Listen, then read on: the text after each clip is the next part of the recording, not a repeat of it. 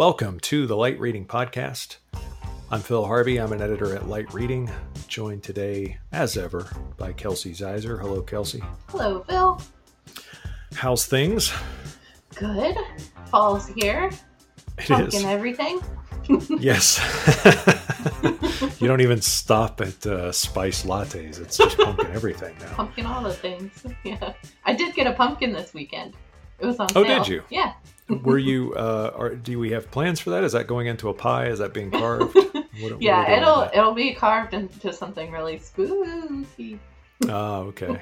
Yeah. I don't even want to get into trick-or-treating talk because who knows how that's going to go. And we still have 10 days till Halloween. So Yeah. let's... So my plan is to sit out in the front lawn with the dog and put some candy, like social distance away. And Right. make sure the kids only take like one or two pieces and not dump the whole bowl in their bag. That's right. Will you have a slingshot or something for enforcement? I think I'll put the dog on a long leash and just kind of like let him out. just as they get closer to the bowl, you just keep giving him a little more leash. But he's so sweet; he would just like give them a bunch of kisses. Oh yeah, sure. All But over him. I just but as a little kid with a mask that's partially blocking your vision at night, it could be. I like it. I like it because it's appropriately generous and terrifying, which is all Halloween really should be about. We do have a little lion costume for him, which works really well because it's the same. The fur is the same color as his fur. Oh, that's so cute. So, of course. Yeah, I mean he hates wearing it, but it does look like a little baby lion. That's fantastic. All right. Well, I can't. Yeah. Well, okay. You have to send pictures because everybody else is saying that Halloween's canceled, but it doesn't sound like it's at all close to being canceled on your block. So that's good.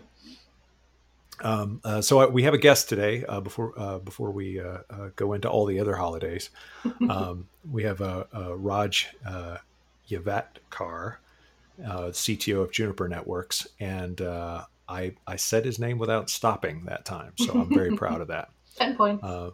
Yes, but he's been, he's CTO of Juniper, but before Juniper, he was at Google Cloud, he was at VMware, and he's had a pretty wide spectrum of experience on the cloud, virtualization, and enterprise networking side, and that's why I think he's a really interesting.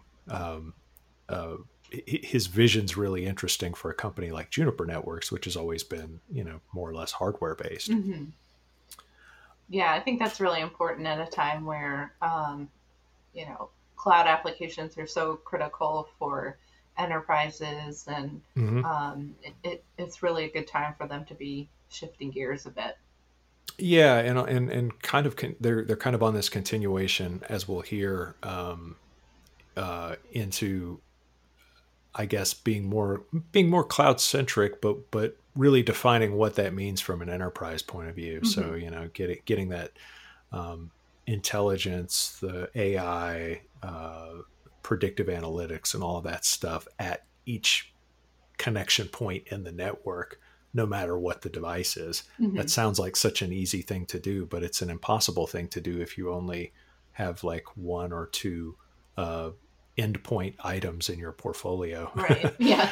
And that's what, also motivated, I think, Juniper to buy 128 technology and also some of its earlier acquisitions like Mist and like NetRounds and some of these others is they seem to have been moving steadily down this path of a more intelligent enterprise. And anyway, I'm looking forward to the interview to hear about how all that's coming together. Yeah, same here. Let's get on with the interview with Raj Yavatkar, CTO of Juniper Networks. This episode is brought to you by Avast, global leaders in digital security for network operators. They can build a safer digital world for your customers and their families. Discover more at avast.com/partners. That's avast.com/partners. Welcome to the podcast, Raj Yavatkar, CTO of Juniper Networks. Hi, Raj. Hi, nice to meet you. Good to meet you as well. Thanks for doing the podcast. Some big news today for those listening. Let's just set the stage. We're recording this Monday, October 19th, and Juniper announced today that it would be acquiring 128 technology. So the details of that are on Juniper's blog and on Light Reading. We won't get into too many of the details there. But I did want to ask you just in general about your overall vision for AI and how that works in enterprise networking and how that sort of, reshapes the enterprise as you see it. Sure. Thank you. Thanks for the question. I think AI-driven enterprise is the overall bigger vision and strategy that we're following today. As a lot of people have talked about self-driving, self-healing networks for quite some time. But this is the first time you're seeing that actual vision is getting translated into something real. So when we acquired Mist.ai, we got a very important asset for Wi-Fi networks. What Mist does is that they are completely cloud managed. All of the data from the access points, endpoints goes to the cloud. They have cloud-based AI-driven engine, which correlates across different events and any observations that you get out of telemetry. It's a microservices-based architecture, so they can constantly update. You don't need to have maintenance window and stuff like that. And finally, using machine learning, they have been able to do both self-diagnosis and proactive remediation. So if your endpoint is not connecting properly or if it's connected but not getting good performance, they can tell what is wrong, including simple examples like, it might the DHCP cache may need to be refreshed, or you may have to restart the DHCP server, those kind of things. Now we extended that to what we call wired assurance and WAN assurance. So wired assurance is very extended to campus and branch switches. So those switches can also start sending telemetry to the same engine, and now it can do the same thing for self-diagnosis and proactive remediation. Next step was WAN assured. So we have been shipping a product for SD-WAN, secure SD-WAN. We have combined security with SD-WAN since the beginning of the year. That product, I like to call it first generation, which has already gotten good reviews and so on. That again, what to introduce WAN assurance, where we combine machine learning AI capabilities of wired assurance, Wi-Fi assured with SD-WAN.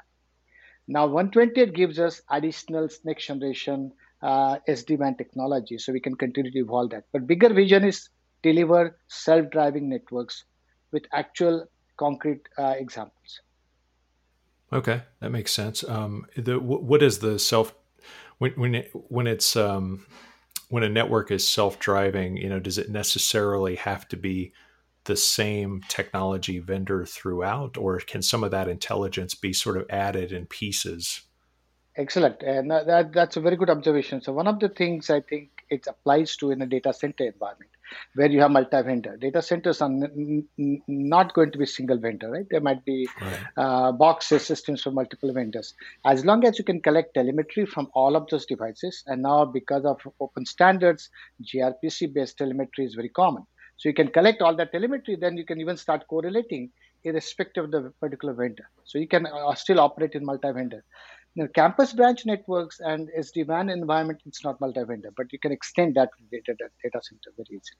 And Juniper also recently had an announcement on the security side with adaptive threat profiling. Why is it important to take a more proactive approach or stay on the offensive for security? And how does this new service do that? Thank you, Kelsey. So I think important part is security has been a bolt-on to multiple products traditionally. What we are saying is that start with security journey, what we call connected security, integrated as a first-class object in anything we do. Our high-end firewalls are already one of the market leaders. We have very large market share. So building upon that, we are trying to make sure that we can provide adaptive threat profiling and other mechanisms and features so that all of our products have security built in as a connected security right from the start. Makes sense. Are you seeing any new security threats coming up in recent months? I don't know if we've talked on the podcast a bit about the home network and struggles there around security, not just teleworkers being able to access the enterprise data, but also ensuring that the home network is secure. So, are you seeing any new security threats out there? Yeah, so I think excellent question, right? Because office perimeter has extended into home network. And due to that, all of the security vulnerabilities that are not necessarily protected against at home environment are the new threats, right? This is where we are trying to make sure that we take our virtual SRX product, which is really the virtual firewall, and combine that with home gateways, home connectivity, so you can start addressing those security threats. The new security threats continue to emerge all the time. There are new advisories coming out. But more importantly, we have to take the office perimeter and extend it to the home office so that we can start protecting our customers and their employees against those threats.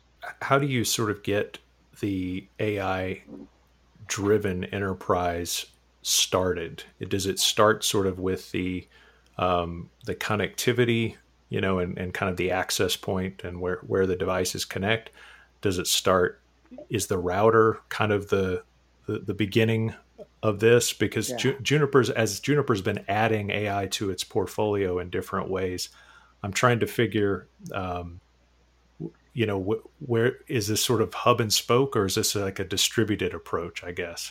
And maybe that's even an old way to ask that question, but No, but I think it's an important question because you, in that question, you embedded multiple layers, in my opinion, right? So I'll give you an example. That our vision is that you should be able to connect any device to the network, new system, new router, new switch, and it should come up and connect to the cloud and start providing telemetry, and the AI-driven enterprise AI-driven network can start. Today, we have realized that vision with missed access points and our campus switches, EX brand, right? Today, if you buy EX and just plug into your branch, some people might even do it for home office, by the way. It immediately comes up on its own. It has a completely zero touch provisioning and it connects to the rig. That's a great point to start. Now, it's not so easy to do that in data center and WAN routers, right? Because they come with a lot more controls in terms of how the network administrators brings up those devices. But we believe that we can achieve the same goal provided we have done the advanced work to make sure that we meet the security posture as well as any configuration posture that is specified in advance.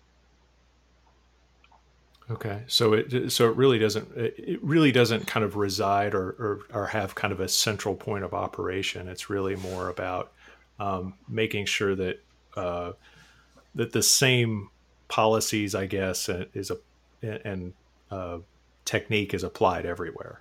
Yeah, and I think the critical thing is that if it's cloud managed, it's much easier because you can connect to the cloud Right. immediately. Many customers, like large service providers, large enterprises may not be comfortable with that. In that case, we have to Mm. provide an on-prem version of similar on-prem cloud, quote unquote cloud, a private cloud Right. version of it, so it can connect to that and start using the same engine, same machine learning algorithms, and so. Yeah, that makes sense. That also sort of says that I guess the way I was thinking of it is the way we used to imagine networks was really more out of that kind of device centric way that I was describing. Just sort of like what device does it all originate with? But you're right. AI driven networks have to be cloud centric networks. There's no other way for it to both proliferate and also, I guess, continue to update, because that's I guess the benefit of AI as well, is that it's not a static state of being. I guess. Boy, that sounded very ethereal, but I think you know what I meant. Yeah, yeah, yeah. But I think that's an important point, right? Because if you look at, let's say, data center fabric, people look at the entire fabric as one giant blob, right? That's how Google, like hyperscalers, treat them. And the same thing we should be able to bring it to data centers. And using a cloud-based management approach, you can connect, discover the topology of this fabric, absorb it, and start using the telemetry to uh, discover the connections as well as find Mhm. out which connections are working and so on. So a lot of this thing is now real. It's no longer theoretical, that you are able to do that using machine learning algorithms. And that's the exciting part. So, just switching gears a little bit, what are your thoughts on the role of ORAN in 5G, and what kind of impact will that have on 5G deployments? You said Orion? I like Sorry, on ORAN. ORAN. Okay, yeah, yeah. So I think I'm really surprised at some of the latest data that's coming. If you ask me at the beginning of the year, I would say 5G infrastructure built out is already happening. When it comes to the transport network and metro, we are already providing lots of parts. We got design wins and so on. But if you had asked me earlier in the year about ORAN, I would say it's 2, 3 years out, right? But Hmm. no, it's no longer true. As we talk to more and more customers, and it's not just Dish and Rakuten like sort of trailblazers, but even the large service providers, telcos are looking at ORAN very seriously. So it looks like now the initial deployments will start mixing the traditional box-based vertical integrated systems, also ORAN. And I'm really last few months we have seen a lot of uptick in that. So that's an opportunity for a big disruption in the industry, in my opinion. Yeah, that's a good point because I was what I was just getting ready to ask you is how influential is this going to be in the industry, because this kind of plays into this whole networking philosophy that does favor AI, the cloud, and and a more software centric approach. Exactly. I right now I think Gabe Brown of Heavy Reading was saying that the actual like installed ORAN part of the 5G world is only maybe 2 or 3%, but the Exactly. influence is far greater than that. How do you see that reshaping uh, the industry as 5G continues to proliferate? So I like to start with an example, analogy, right? If you look at 2007, when people started talking about software-defined networking, where we started disaggregating control plane with from data plane.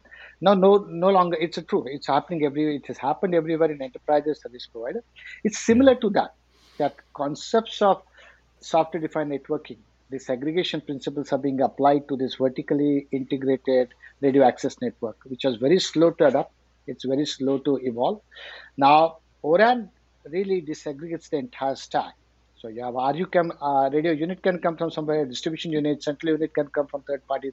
More importantly, it allows for XApps, different types of applications, to run on top of this infrastructure, which can be AI based, take advantage of analytics and so on. So radio intelligence controller, radio slicing, slice management, spectrum optimization, all those things are going to be enabled that allows smaller companies, startups, and other part of the ecosystem to evolve very rapidly. And I'm convinced now that it's going to happen. This disruption is started. Question is at what pace it takes place. But like you said, right now 2-3% deployments. I expect that within a year or two it may be 20%, which is a huge number if you look at the Yeah. size of the net market. Yeah, It's, I mean, for especially for something that represents an architectural change, it's yeah, a really fast moving yeah. thing, especially in telco. Um, one more quick question, and then we'll probably wrap up. Just sort of on the ORAN front, when you see a wave of technology, sort of like that, and it's definitely disruptive because it allows for multiple vendors, more competition between vendors, a more open approach. How does Juniper avoid being, disrupted in that process? How are you keeping the technology portfolio at Juniper, current, but without being, one of the incumbents that gets left behind as this unfolds?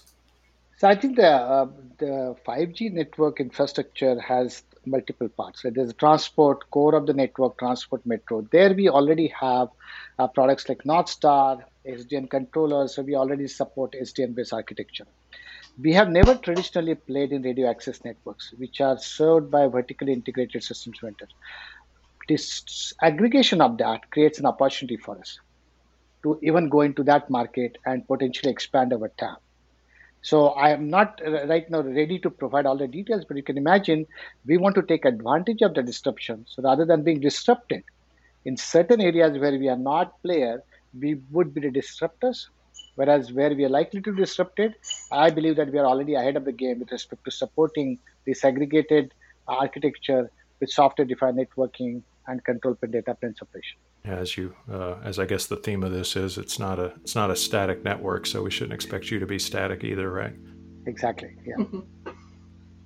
All right. Well, thanks so much for spending a little time with us, Raj Yavatkar, CTO of Juniper Networks. We really do appreciate having you on the podcast. Thank you both. Thank you, both of you. Thanks. Thanks so much.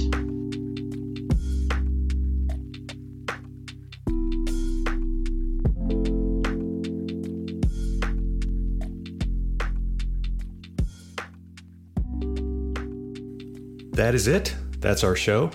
This podcast is produced by the Light Reading Video team, Tien Fu and Pierre Landrio. Thank you, boys, for doing what you do. We do appreciate it. You will find this and all of our other past episodes by visiting www.lightreading.com/LRpod. That's lightreading.com/LRpod. Or you can subscribe to the podcast in your favorite podcasting app. Overcast, Apple Podcasts, Google Play, Spotify, SoundCloud, etc., etc. Thank you very much for listening to the Light Reading Podcast.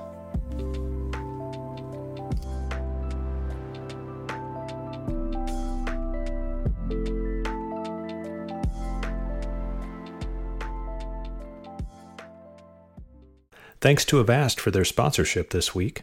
Avast's award-winning security solutions make it easy for your customers to stay safe online, no matter how many devices they use. Learn more at avast.com/partners. That's avast.com/partners.